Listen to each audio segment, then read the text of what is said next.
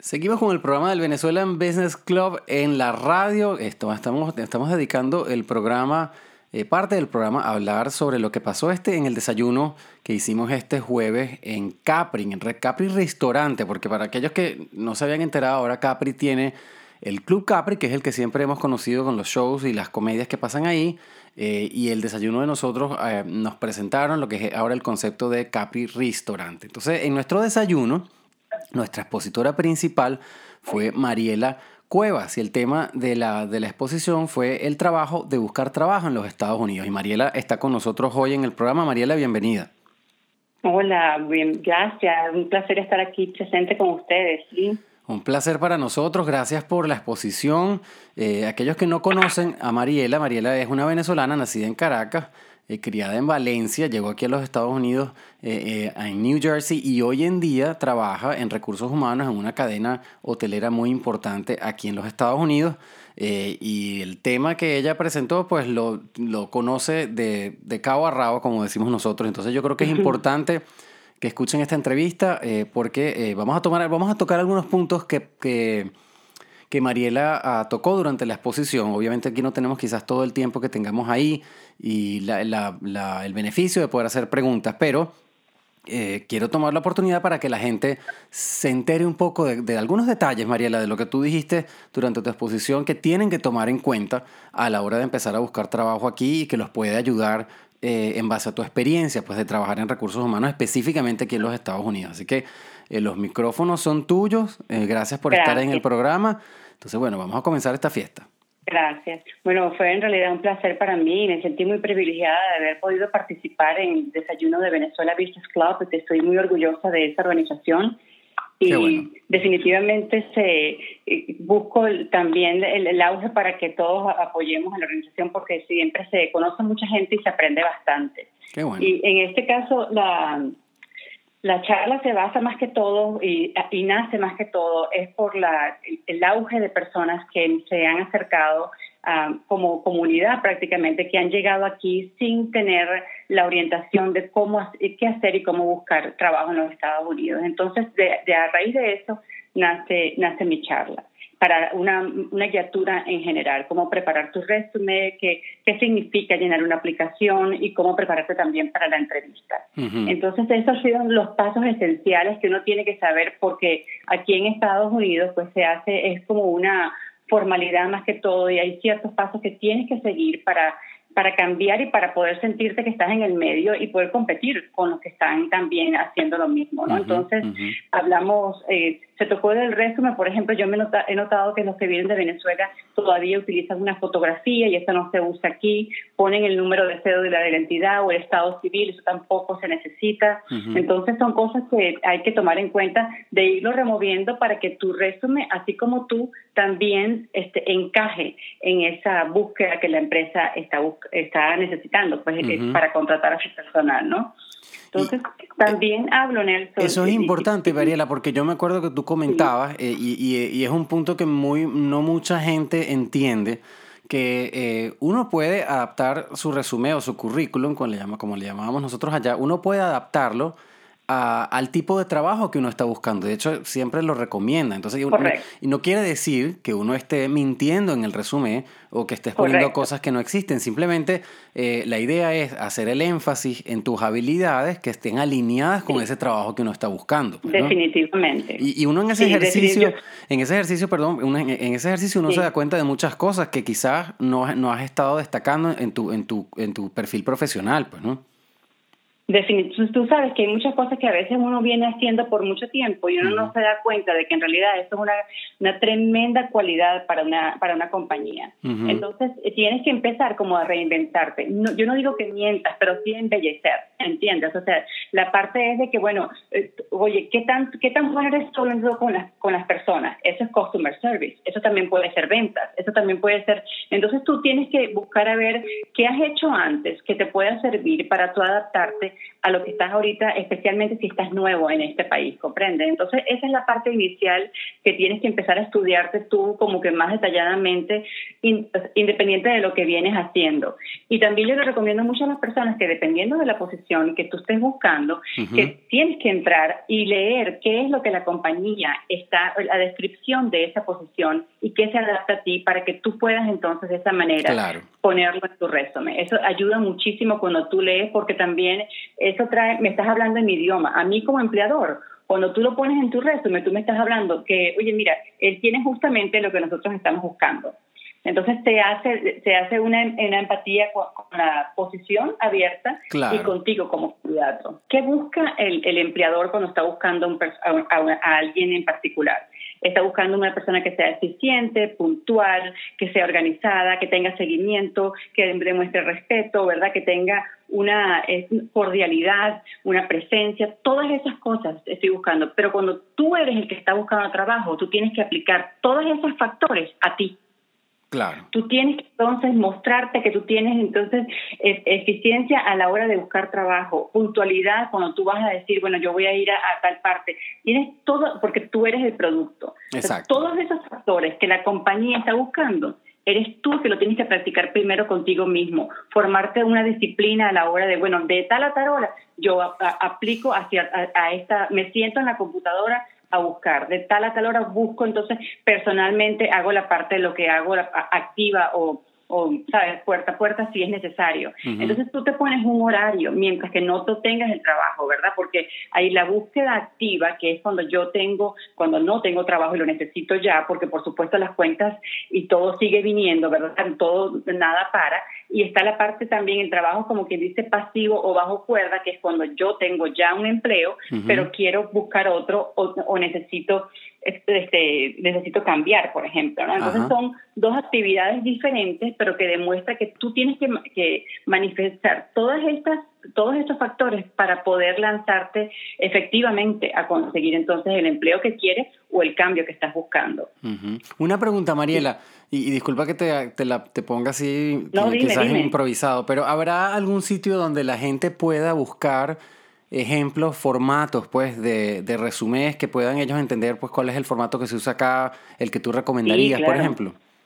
Sí, por supuesto, definitivamente ahí, imagínate tú, nosotros con Google se nos hizo la vida sumamente fácil.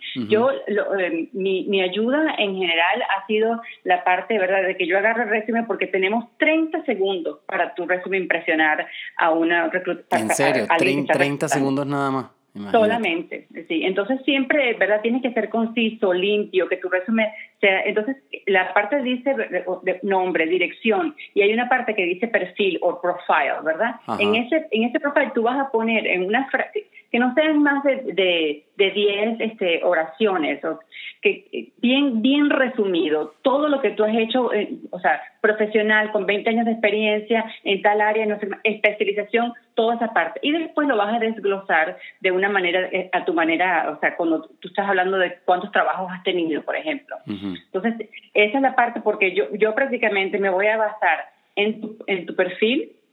Bueno, es muy importante también dónde vives, porque hay muchas personas que viven aquí en Miami y el trabajo es en Fort Lauderdale o el trabajo es en Parkland, y cuando tú vienes a ver, nosotros sabemos como empleadores, esta persona no puede hacer un commute por tanto tiempo, ¿entiendes? A menos de que, o sea, tiene que haber un sentido común también para eso, porque el empleador no va a gastar el dinero en invertir en ti cuando tú no estás ofreciendo ese tipo de o sea, que haya esa calidad de retribución, ¿comprende? Porque se calcula que son como de $3,000 a $4,000 cada vez que un empleador contrata a alguien, entre entrenamiento, entre toda la publicidad que se da para buscar a la persona. Claro, por supuesto, Nelson, eso varía muchísimo también del trabajo de que estemos hablando, ¿comprendes? Porque ahí...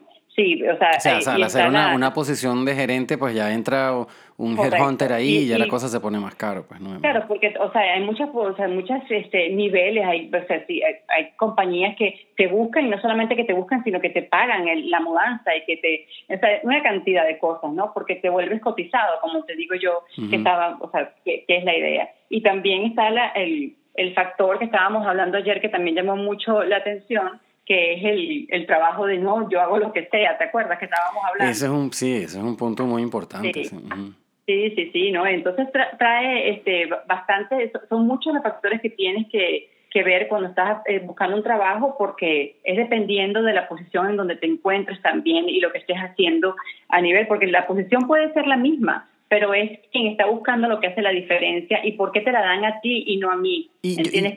¿En dónde se marca la diferencia con esto? O sea, ¿qué tantas cualidades si prácticamente ofrecíamos lo mismo? Y es tu manera de venderte, es tu manera de proyectarte. Todas son cosas, factores que influyen definitivamente a la hora de decidir por un candidato. Y con el tema ese de yo hago lo que sea, a mí me llama mucho la atención que tú lo hayas nombrado en tu exposición, porque a mí me pasa mucho, pues, ¿no? Obviamente, quizás cuando la gente llega aquí a Estados Unidos, que nos pasa a todos, pues uno se desubica y te dice, bueno, ¿y qué hago yo aquí? No conozco a nadie, yo me gradué fue en Venezuela, tengo experiencia de trabajo en Venezuela, pero yo con el tiempo, y sobre todo con este programa de radio que hemos entrevistado a mucha gente, tengo la tendencia a pensar, por no decir que estoy súper seguro de eso, que la experiencia que uno trae, incluso de Venezuela o de cualquier país, o sea, es una manera de entrenamiento y aquí se puede aplicar.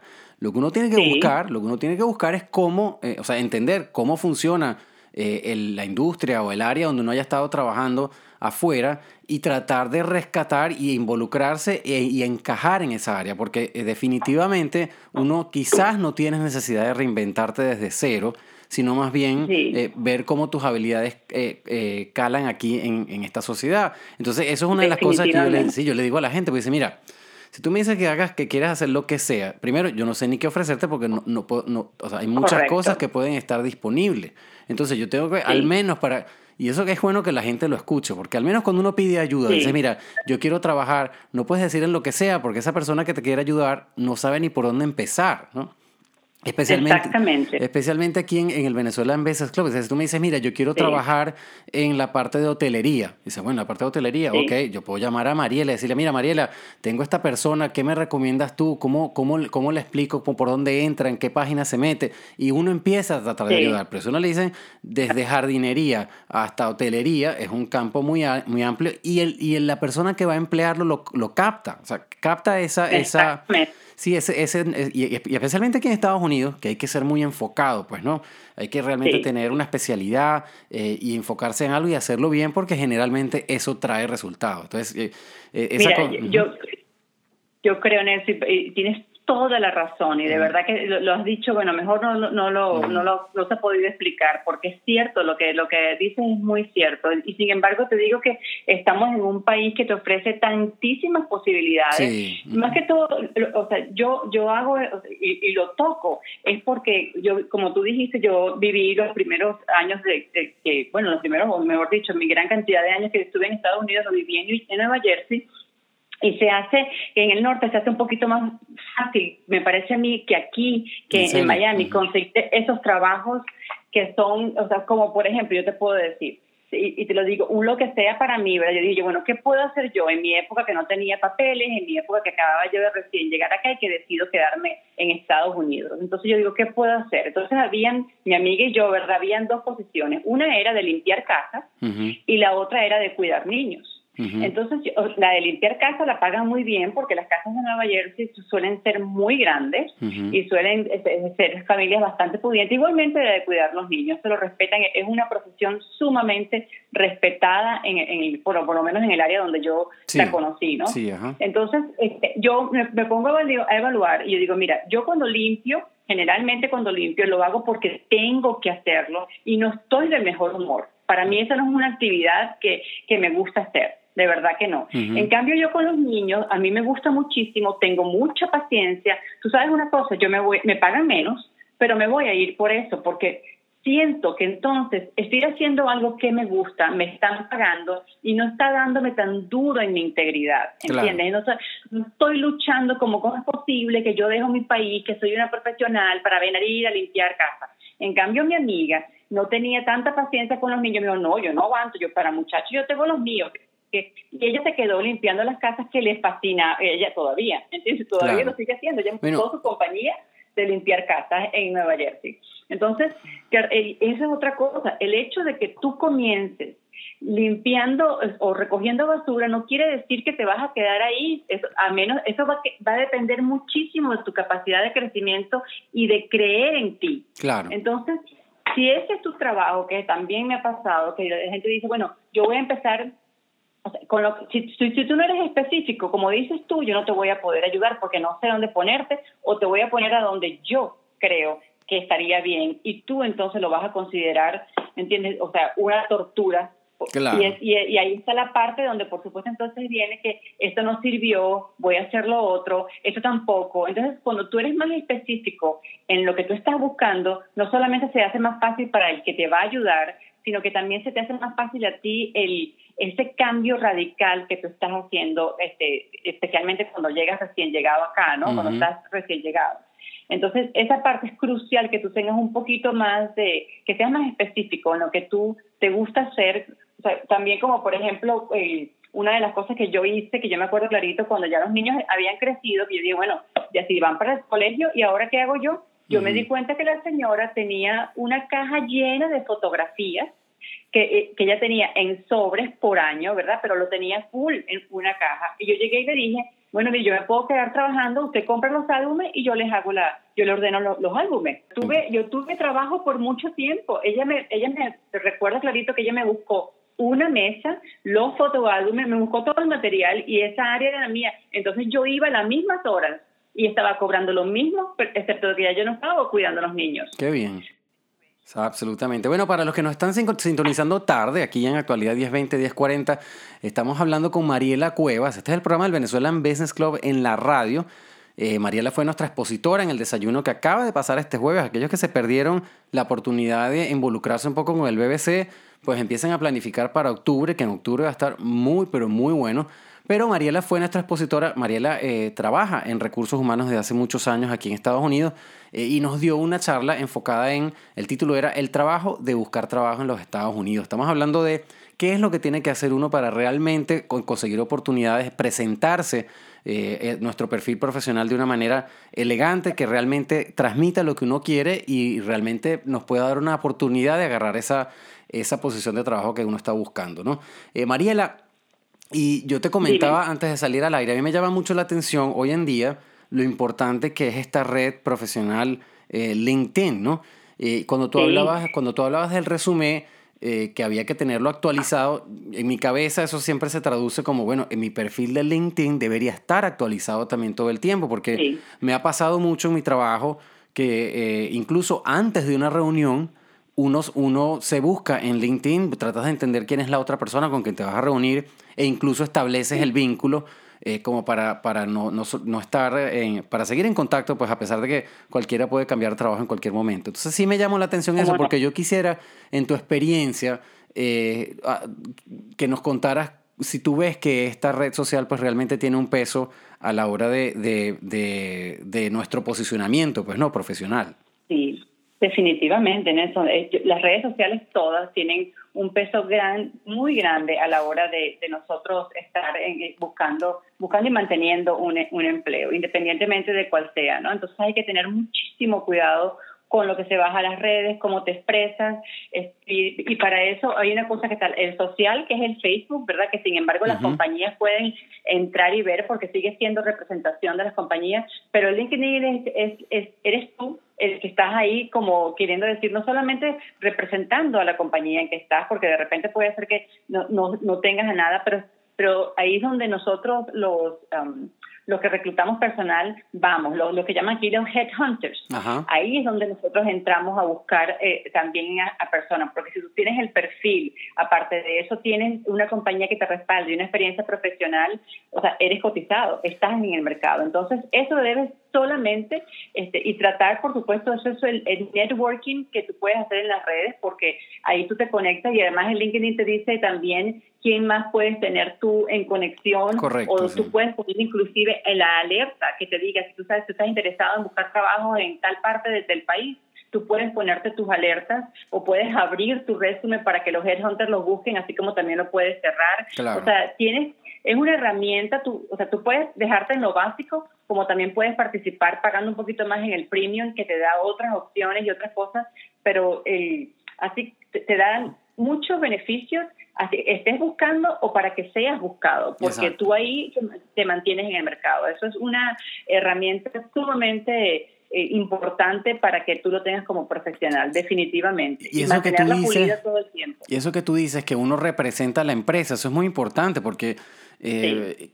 quizás porque uno sea venezolano y no tienes esa cultura, a veces LinkedIn yo he visto que la gente lo utiliza de una manera muy personal, que está bien, pero uno tiene que también acordarse, si uno está empleado por alguien, en esa red Sí. específicamente, que es una red de profesionales, que quizás uno está hilado con clientes de esa empresa, uno tiene que Ujú. entender que uno representa a su empleador también, no solamente uno como Definitivamente. profesional. De hecho, más bien uno Sí. como profesional tiene que estar al tanto de que yo represento pues a la empresa que me emplea y tengo que comportarme como Sí. tal, pues, ¿no?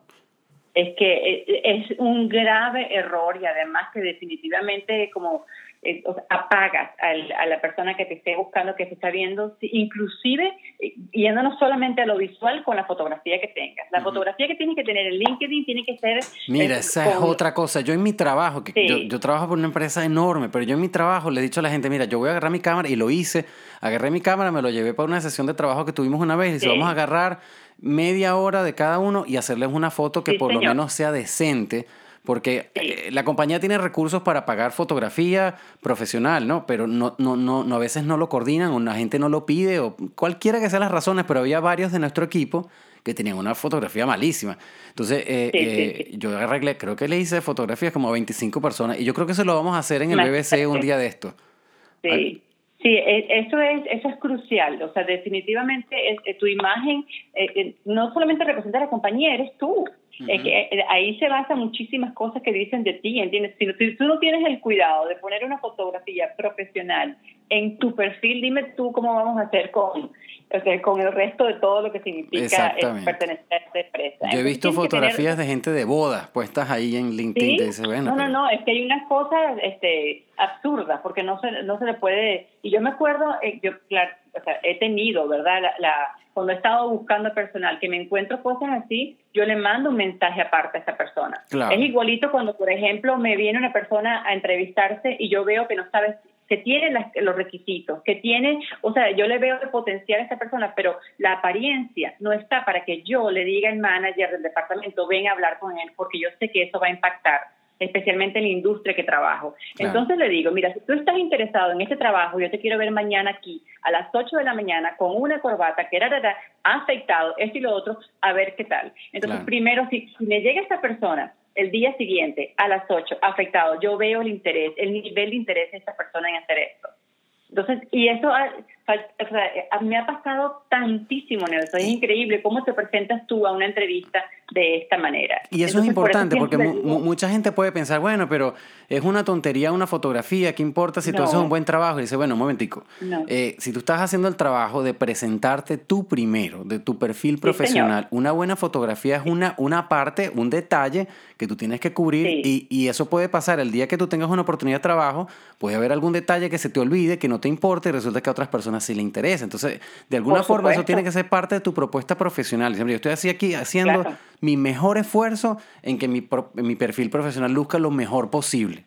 Y eso se nota, o definitivamente. sea, eso se nota. No, no, no, es que hay veces que, claro, lo que es importante para mí no lo sea para ti, pero esos son, como quien dice, estándares, ¿entiendes? Que Ujú. tienes que seguir si quieres especialmente participar, pertenecer y crecer en Claro, el ambiente. Entonces tienes que buscarte y ser un poquito más detallista en ese tipo de cosas, porque claro. sí afecta. Sí, Bueno, eso es igualito que cuando tú llenas una aplicación y hay errores, entonces tú la tachas en vez o sea, la idea sería simplemente pasarle una rayita y ponerle tus iniciales arriba.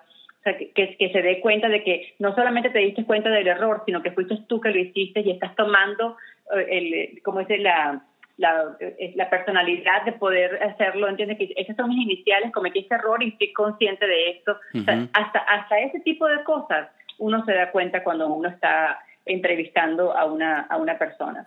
Mariela, yo pudiera estar aquí hablando todo el día de esto, pero se nos está acabando el tiempo. Yo creo que Sí, yo sé, el tema es bastante interesante. podríamos quizás hacer una segunda entrevista en algún momento, quizás hacer Me un segmento encantaría. para algunos tips profesionales, quizás, porque este tema es muy importante, se renueva todos los días, además, nunca Sí, para exactamente, de tener cosas nuevas y salen tendencias. exactamente. Entonces, bueno, si tú Sí, quieres es despedirte con cierto. algún detalle, algún consejo o algo, pues los micrófonos son tuyos. Mira, gracias, Nelson. Mira, yo creo que lo más importante fue lo que yo dije ayer, que era tratar de mejorar a nivel diario. Aquí hay muchos cursos, aquí tenemos el Internet también que puedes utilizar y sobre todo, aunque aquí esta ciudad no se preste mucho, enfócate muchísimo en el inglés. O sea, y así siente que tú eres fluente, siempre hay espacio para crecer, pero el inglés es una herramienta que te va a abrir muchísimas puertas, que te va a hacer surgir y sobre todo, por supuesto, para aquellos que ya lo saben, lo otro vendría siendo es mantente activo y participa en los networking, apoya al Venezuela Business Club también, es importante porque no solamente te ayudas tú, sino que ayudas a la comunidad y mantente, o sea, ocúpate, en vez de preocúpate, ocúpate, mantente activo contigo mismo, tú eres tu Ujú. mayor inversión. Ese detalle es chévere porque yo entrevisté a alguien que nos decía ese consejo: "Veo, estás preocupado, no te preocupes, ocúpate. Entonces, toma acción y Sí, resuelve lo que sí, te está preocupando". Qué bueno. exactamente, así Bueno, es. bueno, Mariela, muchísimas gracias de nuevo, muchísimas gracias en nombre de todos los miembros del BBC por tu exposición en el desayuno. Yo voy a inventarme A la alguna manera que orden, nos puedas volver a visitar por aquí por la radio y quizás de vez en cuando darnos algunos tips, me algún, encantaría. quizás no sé, podemos inventar una especie de seminario o llamada en conferencia para hablar de estos temas y abrir para preguntas. Algo nos inventamos, porque yo creo que estos temas son muy Sí, importantes. yo creo que hay mucha tela que cortar y me encantaría, estoy a la orden. Para mí, ayudar al prójimo es una de las actividades que yo creo que todos deberíamos practicar un poquito más. Así que cuando tú quieras, ya estoy a Qué la bueno. orden y más que todo para el Venezuela Business Club. Qué bueno, bueno, muchísimas gracias. Bueno, señores, por aquí vamos a continuar con el programa del Venezuelan Business Club en la radio. Usted está escuchando Actualidad 1020 1040. Mi nombre es Nelson Ramírez, ya regresamos con más programación.